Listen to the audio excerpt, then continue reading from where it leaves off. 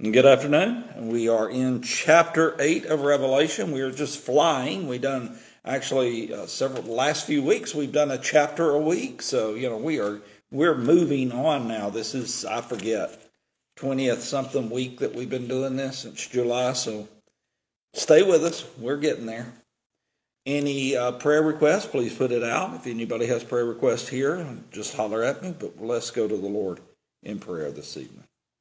Our most kind and gracious Heavenly Father, Lord, we thank you for this day. We thank you for your many blessings upon our life, Lord, for allowing us the opportunity once again to come into your house to worship, to praise, and to honor your name. Lord, we ask that you'll move, that you'll touch, that you'll anoint my lips as I endeavor to bring forth your message here this evening, Lord, that you'll anoint our ears to hear and our hearts to receive, Lord. And we ask this in Jesus' sweet and holy name we pray.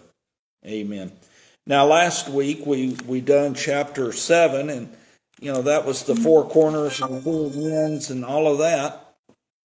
So this time we are actually going to be looking at what's happening in the last seals. This is the last of the books, or the last seal on the book. And when he had opened the seventh seal, there was a silence in heaven about the space of a half an hour. Now remember, last week I kept talking about how loud heaven was going to be, how loud heaven was going to be, how loud heaven was going to be. Everybody's worshiping God at the same time. They're all saying the same words, so the volume is just going to be astronomical when you think about it. But now there's silence for about 30 minutes. And that silence was deafening. That silence has to be, just unreal. We think about 9/11 when the government grounded our airplanes and there was no planes flying overhead. And where I worked at the time, there was always planes flying overhead. And it was actually more scary not hearing the planes than it would have been if I'd heard the planes. It was just dead calm, dead silence. Nothing was moving. So I can relate a little bit to 9/11 and the silence that I experienced there at that one site to what the silence is going to be here in heaven, how quiet it's going to be for a half an hour. This verse, some will say, should go with chapter 6, since it is the opening of the final seal.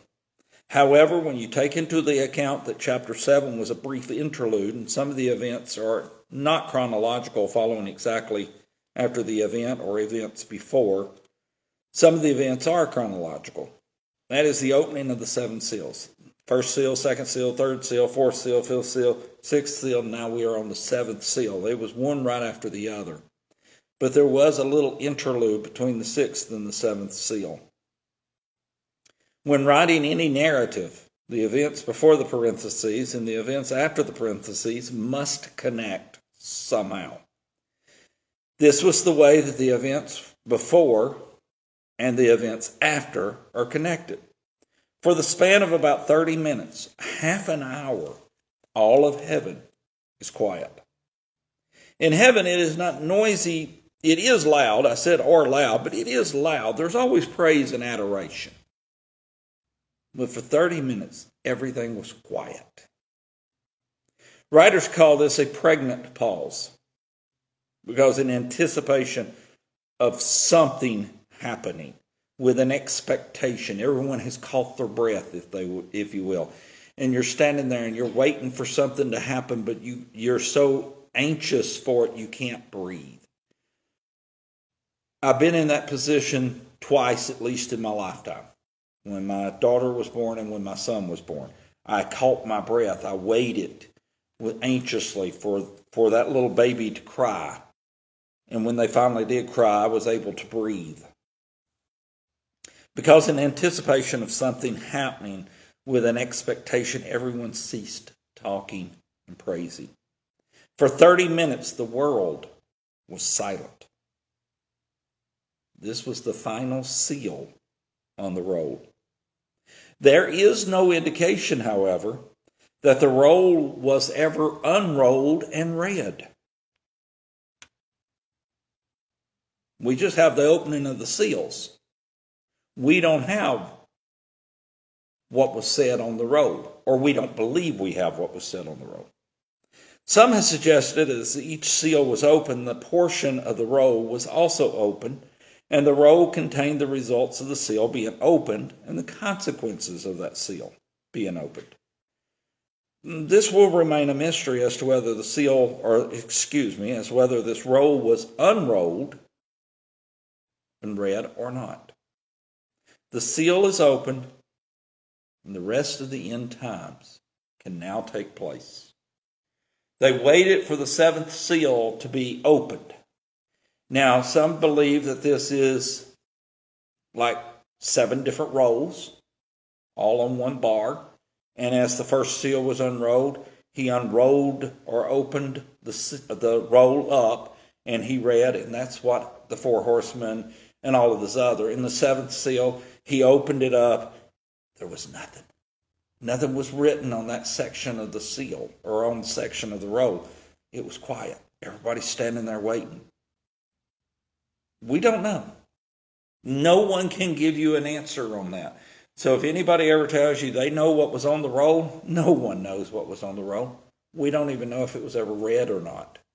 It never says Christ read the roll. It does say Christ unsealed the roll. Never tells us anywhere in the scriptures that he read the roll. We get hung up on these things, but don't worry about it. It happens the way God wants it to happen. Whether the roll was read or not is irrelevant. The 7th seal has now been opened. There's been silence. And pardon the expression, but all hell is about to break loose on earth. Because on verse 2, and I saw the 7 angels which stood before God, and to them were given 7 trumpets.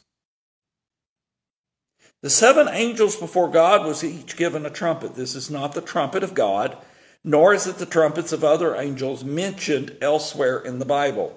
We see in 1 Corinthians 15 and 52, in a moment, in the twinkling of an eye, at the last trump, for the trumpet shall sound, and the dead shall be raised incorruptible, and we shall be changed. This is not that trumpet. In 1 Thessalonians 4 and 16, for the Lord himself shall descend from heaven with a shout, with the voice of the archangel, and with the trump of God, and the dead in Christ shall rise first. This is not those trumpets. Hebrews 12 and 19, and the sound of a trumpet and the voice of words, which voice they heard, entreated that the word should not be spoken to them anymore. Again, that's not this trumpet. Revelation 1 and 10, I was in the Spirit on the Lord's day and heard behind me a great voice as of a trumpet. This is not that trumpet. And in Revelation 4 and 1, and after this I looked, and behold, a door was opened in heaven. And the first voice which I heard was as if it were a trumpet talking with me, which said, come up hither, and I will show these things which must be hereafter. It's not that trumpet either. These are 7 separate trumpets. And when these trumpets sound, oh boy, it's going to be interesting here on earth. These 7 angels ushers in more terrible events and more judgment from God.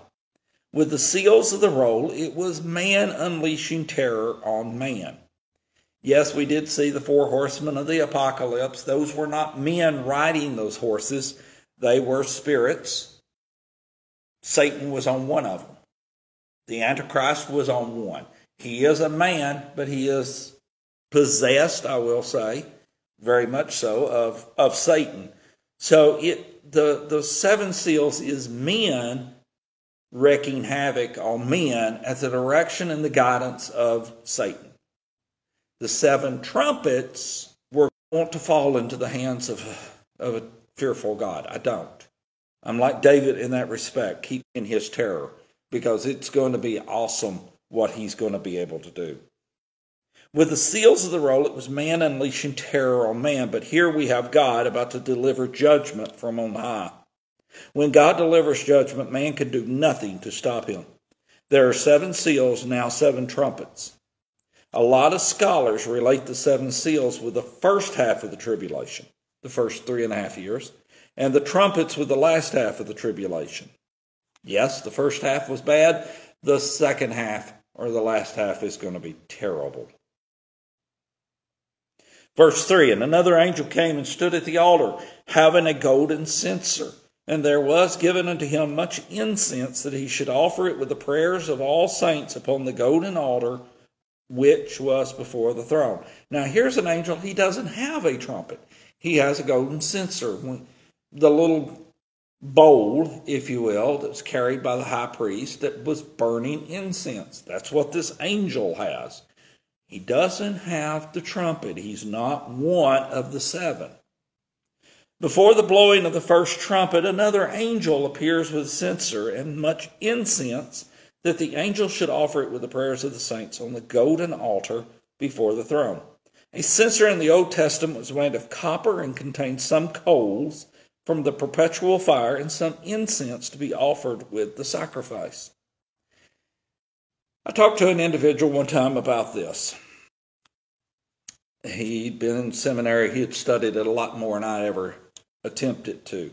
They burned the incense to reduce the odor that would permeate from the altar from the sacrifices, because you never see them washing the altar. You never see them cleaning all of this up. So all of this has dried. And so it's beginning to smell a little bit.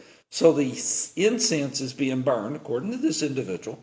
The incense is being burned to kind of mask that smell that's coming from the altar. Made sense to me. The incense also, the smell rises, and it takes the prayers with of the saints with the odors, and it just permeates into the atmosphere, and God smells it. It's a sweet odor to God. But for us, the incense was to mask the stench of the former sacrifices. It's an interesting concept, I think. I don't know if that's actually accurate, but I've always thought that was probably well versed on that, because I can only imagine after a few days, a few years of burning or of sacrificing animals, how that would smell. Number 1639, it says, and Eleazar the priest took the brazen censers wherewith they were burnt and offered, and they were made broad plates for a covering of the altar. We see in Kings, of 1 Kings 7 and 50, that the censers could be made of gold also, and were made of gold. And the bowls, and the snuffers, and the basins, and the spoons, and the censers of pure gold, and the hinges of gold, both for the doors of the inner house, the most holy place, and for the doors of the house, to wit, of the temple. So they weren't always copper, they could be gold as well. Hebrews 9 and 4 says, which had the golden censer and the ark of the covenant overlaid round about with gold, wherein was the golden pot that had manna, and Aaron's rod that budded, and the tables of the covenant. That's what's inside the ark of the covenant right now. We have the tables, the second set of 10 commandments. The first was broken by Moses. He broke all 10 at one time. When he got mad at the people of Israel and threw them down on the ground, they broke. So the second set of 10 commandments is in the Ark of the Covenant. Aaron's budding rod is in the Ark of the Covenant. And a pot of manna from the Exodus days. That's what's inside the ark. Now you can see other descriptions of what's inside the ark in other locations in the scriptures, and a lot of times it does about the manna, or it'll talk about the budding rod, or it'll talk about, but this is the three items that's inside the Ark of the Covenant. This is a complete list. The other scriptures are, I won't say incomplete, but they only list what's important to that scripture. But these were probably not censers. In the Holy of Holies, perhaps a censer was carried and not placed on the altar or any other object. In Leviticus 16, 12 through 13, it reads like perhaps a censer was carried, such as the one in this verse indicates. The angel carried the censer. And he shall take a censer full of burning coals of fire from off the altar before the Lord, and his hands full of sweet incense, beaten small. and bring it within the veil. And he shall put the incense upon the fire before the Lord, that the cloud of the incense may cover the mercy seat that is upon the testimony, that he die not. Why cover so much of the censer? Well, you're going to find out what happens to the censer here in just a few moments. And the smoke, in verse 4, and the smoke of the incense which came with the prayers of the saints ascended up before God out of the angel's hand. So the saints' prayers are mingling with the incense, and they are being carried aloft to the throne. The coals heated up the incense, produced a sweet-smelling smoke that rose up from the censer before the throne of God. With smoke also rose the saints' prayers to be carried upward to the throne. I have been told that the incense was used to mask the odor of the sacrifices as previously carried out. That's why we use incense, just to mask odors. Now, you go, wow, that's pretty interesting. Thank you for putting me to sleep. But it's very important that we understand what the censer is, because we see in verse 5. And the angel took the censer and filled it with fire of the altar. I'm going to stop there for just a second. It's already got fire. It's already got embers in it. He's already produced smoke. It's already producing that sweet smell. So he's putting more fire in it. And it's fire, it's not an ember. Normally they put embers in the censer because, well, it's a bowl. You don't want flames. Catch the priest's robes on fire. So it's more of an ember type deal in the incense. But now he says clearly he filled it with fire from the perpetual fire, the fire of the altar. He cast it into the earth. There were voices, thunderings and lightnings, and an earthquake. The censer already had coals from the altar in it, hence the smoke rising from it. So it was already heated up. However, in this verse, the angel does not put the coal or embers in the censer. He puts the fire from the altar. He filled it with fire, the verse says. He heated it up again before he made his next move. He threw the hot censer down onto the earth. John does not tell us anything that happened once this took place except for the consequences of this action. Earth experienced voices, an earthquake, thunders, and lightnings. Now you say we have earthquakes, thunder, and lightning all the time. What's so special about all this? This was directed from God. It is supernatural, not in the way that we would think of today, but God's supernatural. This was a terrible thunder and lightning storm, and perhaps the entire globe at the same time. It covered all of the earth. This is the most magnificent and terrible. We just came through a hurricane, Hurricane Ian. When it hit Florida, it was one of the hardest storms that ever hit that part of the coast. This is going to be worse. This is going to be a lot worse. No one understands the voices because we're not told what the voices said. We just hear voices. And what they say really doesn't matter. It's God's judgment is about to be handed down to man. And this is the first step. And this is not even the trumpets being sounded yet. The trumpets, they have wet their lips. They put the trumpet to their lips, and they're waiting patiently for all of this to take place so that they can blow their trumpet and do what they're supposed to do. I truly believe that these 7 angels are only there for one reason, and that's to blow the trumpet. I believe these are 7 this is Robert's opinion. I believe these are 7 special angels designed and created for this one event. They are only to blow the trumpets. Nothing in the scriptures tells me this, but it's very specific that it says 7 angels and 7 trumpets, and they're not the angels or the trumpets previous. So, yeah, I think these are 7 special angels. Verse 6, and the 7 angels, which had the 7 trumpets, prepared themselves to sound. 7 angels are now standing ready. Their lips are pursed, and they are placing the trumpets to their mouth. They are preparing to blow. God's judgment is about to fall. This is the great tribulation.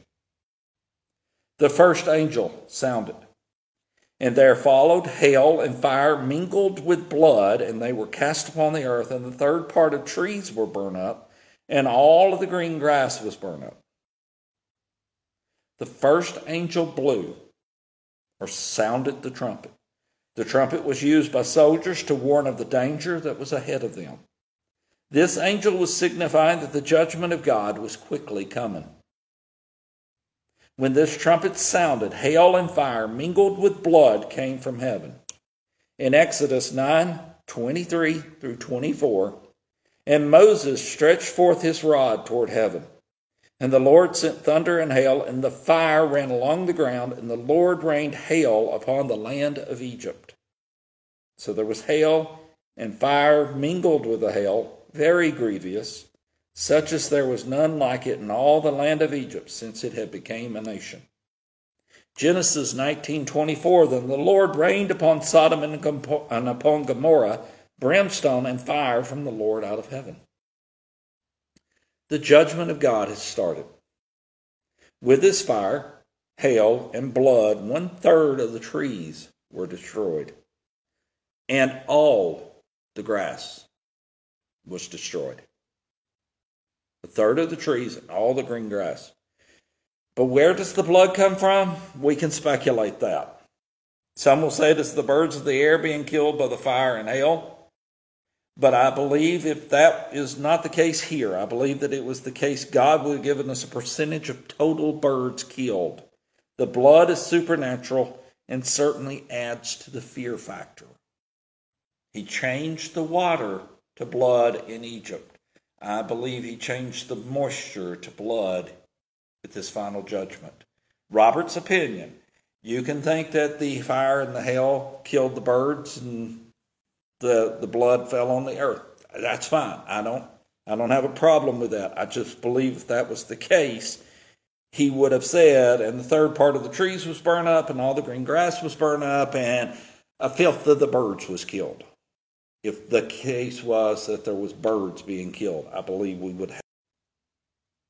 So we've got the trees. The first angel sounded, the trees, 1/3 of them, and all the green grass. All the grass. Gone, poof, vanished. That's not just in a local area. That's worldwide. That's everywhere. First angel. And the second angel sounded in verse 8. As it were, such great mountain burning with fire was cast into the sea, and the third part of the sea became blood. The second angel sounds, and a great mountain burning with fire falls into the sea. This could be a volcano eruption. No problem of believing that. But more than likely it's a meteor impacting the earth, falling into the ocean. A near-earth object, NEO as NASA likes to call them. Such an impact will kill significant amounts of aquatic life so that the third part of the sea become blood. The aquatic life would not only be destroyed at the site of the impact, but also the tidal wave and the shock wave would destroy other population of aquatic life, not just at the impact site. It could be that he's also turning the water into blood here as well, and it may not be the aquatic life that's dying, that's causing the blood. It fits, though, that it would be more the aquatic life, but hey, I don't believe that the birds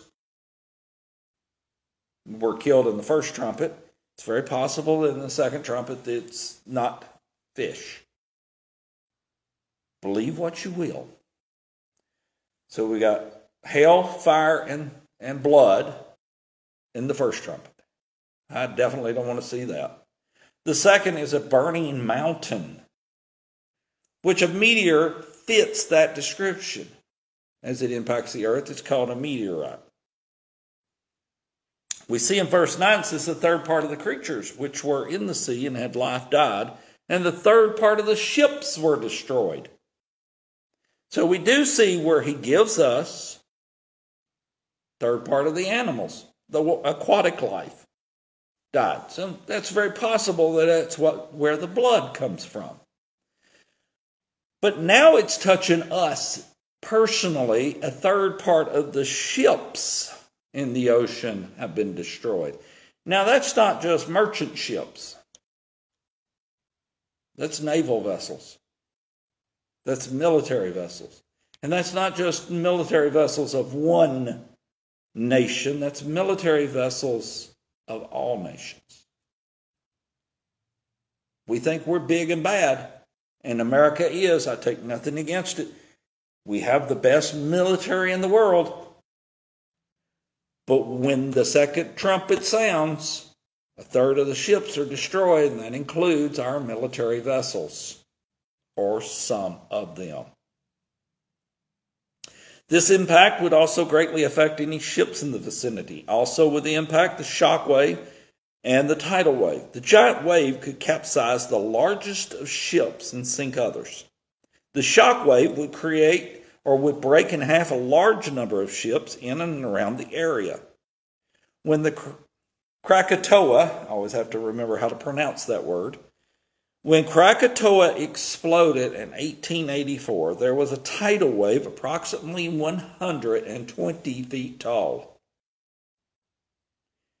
That's quite a tidal wave. It killed an estimated 36,000 people.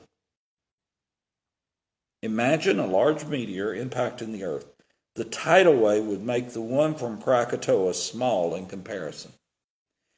Way back when we had the tsunami in Indonesia, back December, I forget which year, it seems like it was like 2015 or something like that, and I might even mentioned it here.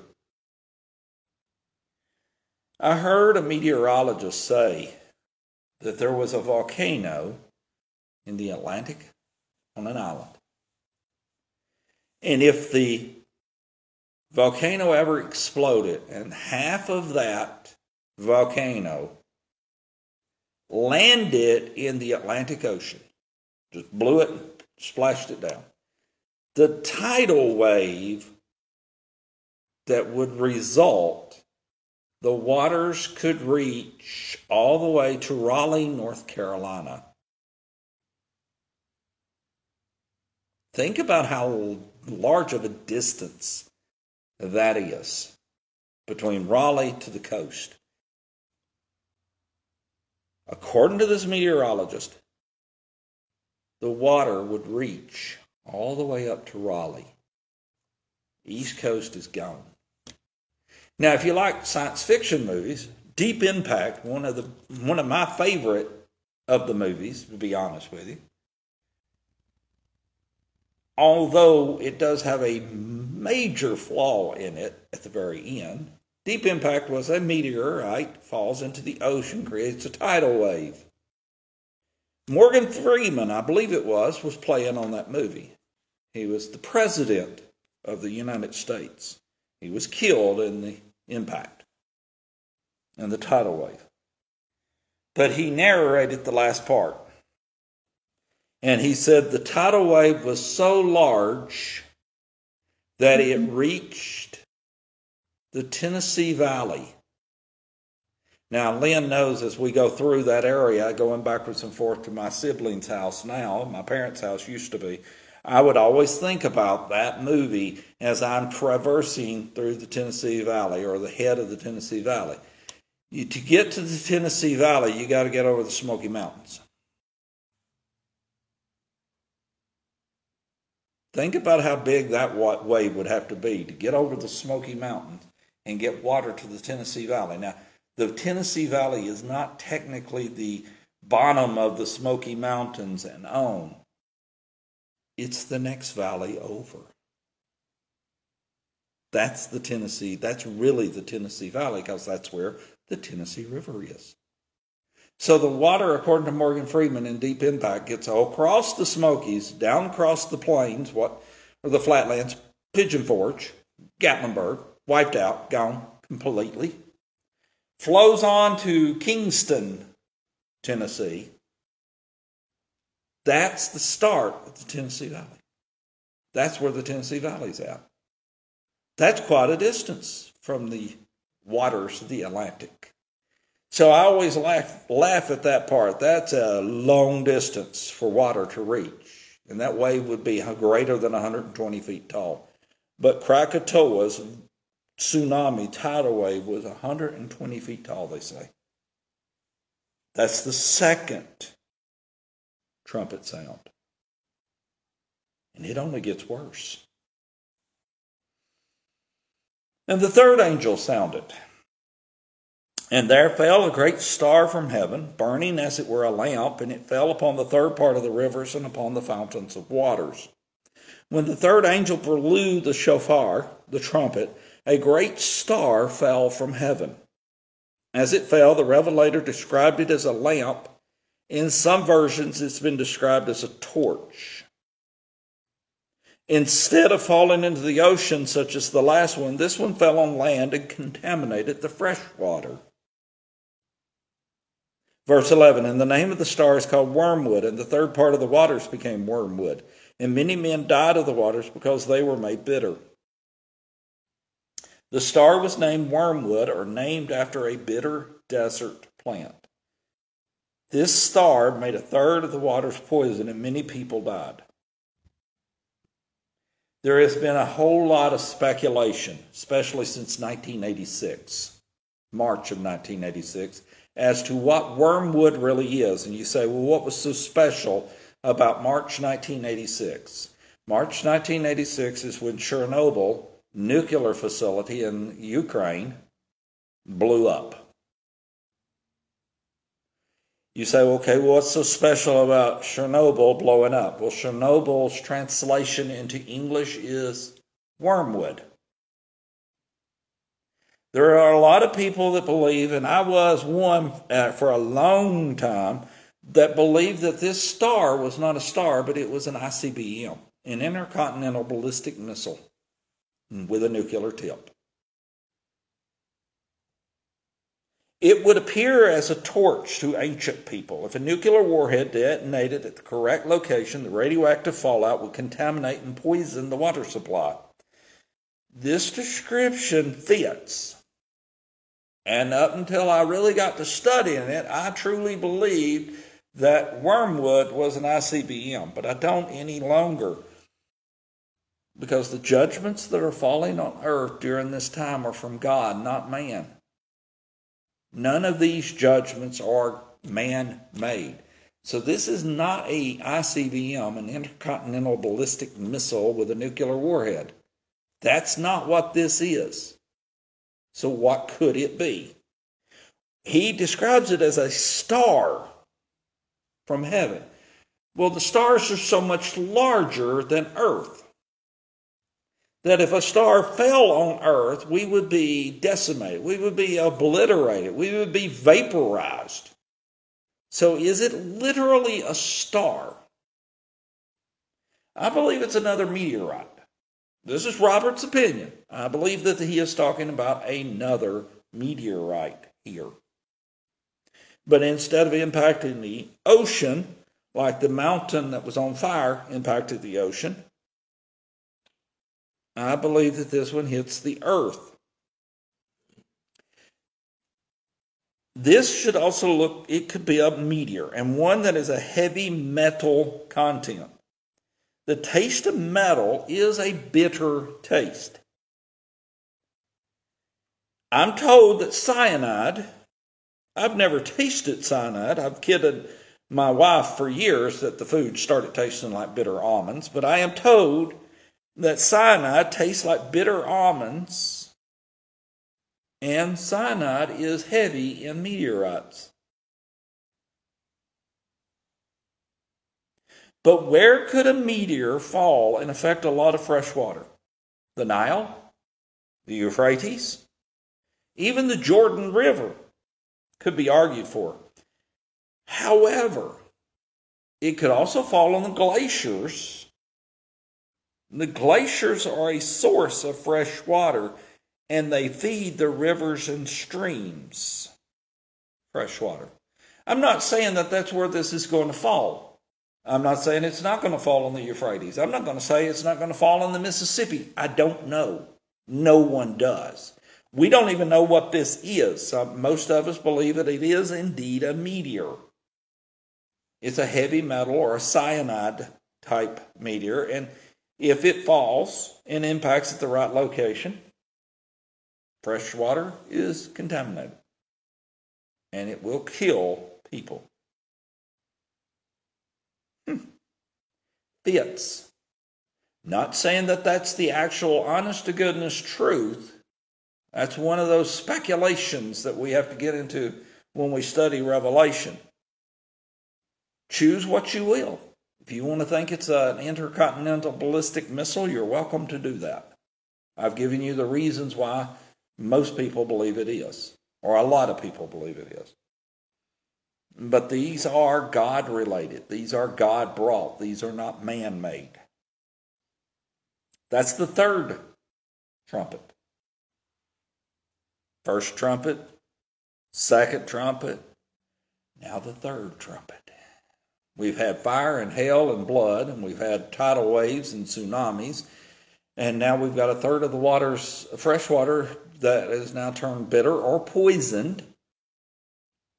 This is not a good place to live anymore. I think I want to go to Mars. Better yet, let me be in heaven when all this takes place, so I don't even have to experience it. Verse 12, and the fourth angel sounded, and the third part of the sun was smitten, and the third part of the moon, and the third part of the stars, so as the third part of them was darkened, and the day shone not for a third part of it, and the night likewise. In chapter 6, verse 12, the opening of the sixth seal, the sun was darkened and the moon turned blood red. We discussed then that this was not a solar or lunar eclipse. In this judgment, the fourth angel, a third of the sun and a third of the moon is not shining as it should. The sun was reduced by a third of its light intensity, and since a third of the sun was smitten, the moon would not be illuminated as before. This could be in the fact of dust from a meteorite impact, obscuring the light from the sun, moon, and stars. However, it could mean that God just dimmed the stars, the sun, the moon, for his judgment on earth. Without the sunlight, the glowing season will be affected, as well as the temperature on the earth cooling significantly overnight.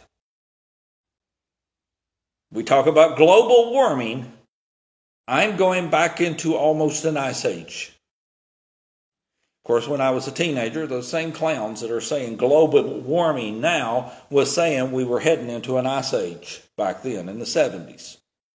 Oh, we're all going to freeze to death. Now they've changed their tune. Oh my gosh, we're all going to burn to death. How about it's just cyclic and, it happens.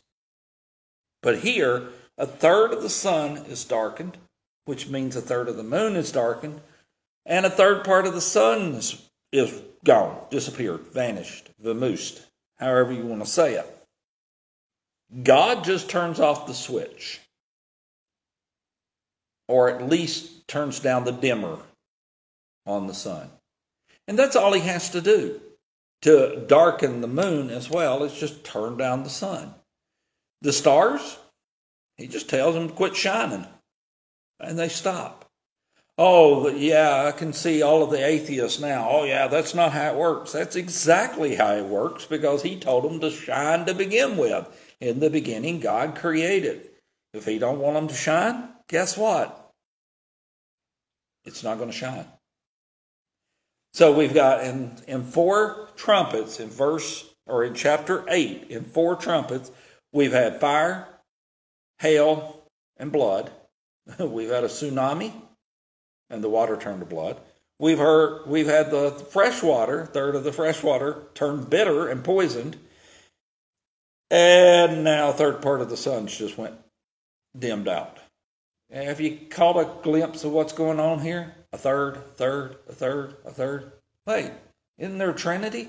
God the Father, God the Son, God the Holy Ghost? Yes, it is all connected. Everything in nature, you can find a trinity or a third part. So the fourth angel sounded. We've got cool temperatures. We've got, no moon shining.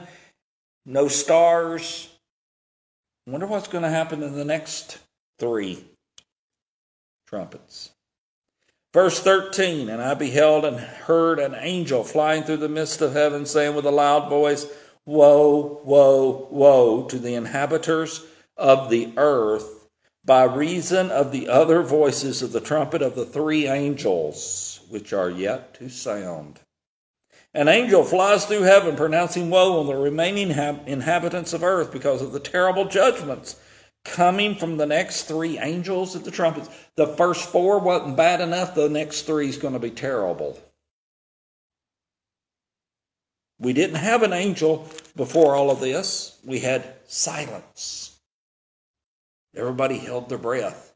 Now we've got an angel flying through the heavens going, woe to the inhabitants, woe to the humans, woe to the animals, woe to the fishes, woe to the birds, woe, not just to the humans, but everything. For the next 3 trumpets are going to get terrible.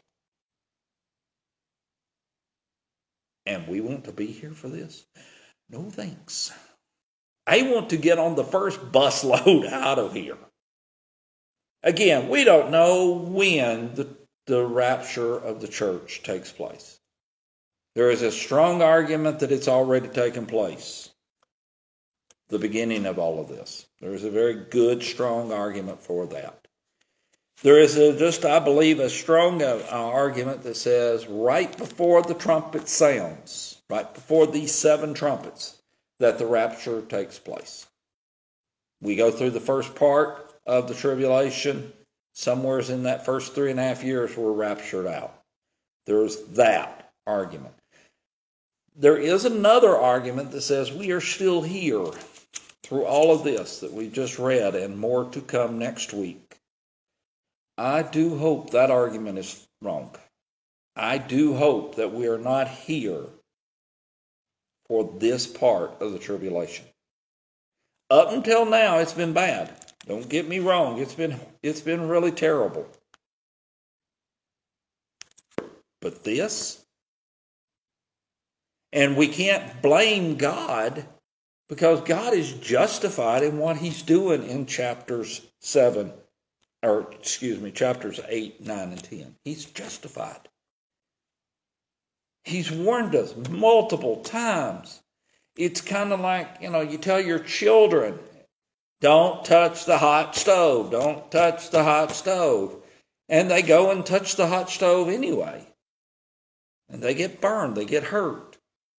You've tried to warn them, and I'm not saying that they're justified in getting burned. Don't take it that way. They've been warned, but they've been so stubborn and so thick-skinned, and our children would never be stubborn, would they?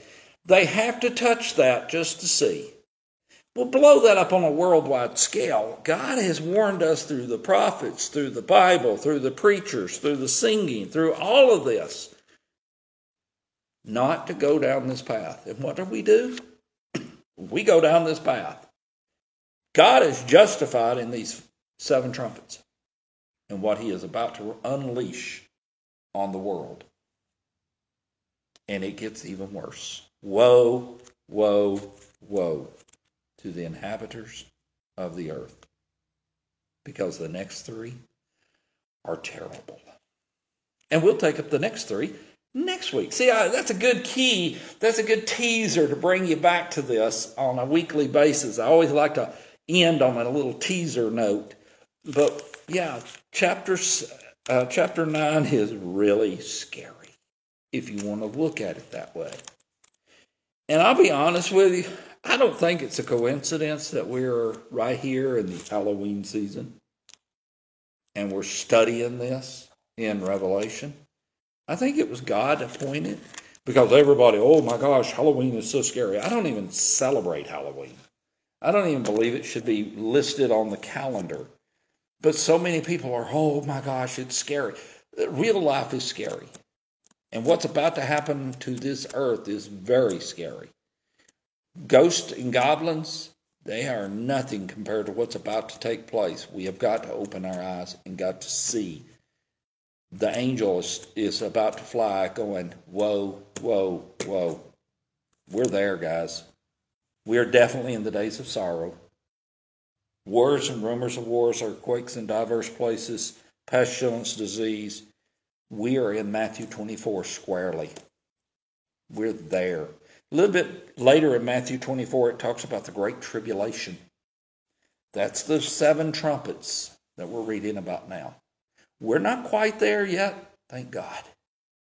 I pray that the post-tribulation rapture people are wrong. I don't want to be here. I know God will take care of me. I know that. There's no question about that. He's always taking care of me.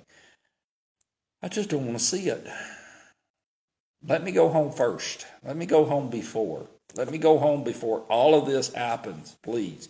Because I am a wimp when it comes to stuff like this. Let's go to the Lord in prayer. Our most kind and gracious Heavenly Father, Lord, we thank you for this day. We thank you for your many blessings upon our life, Lord, for allowing us the opportunity once again to come into your house to worship, to praise, and to honor your name. Lord, we ask that you'll move and that you'll touch, Lord, that you'll stretch forth your hand here this day. Lord, that you'll open up our eyes to see what's going on around us, Lord. Lord, give us eyes and open up our eyes of understanding, Lord. Enlighten them so that we can understand what you are trying to show us, so that we can, Lord, be ready and to witness to those around us so that they can be ready as well, Lord. We ask this in Jesus' sweet and holy name we pray. Amen.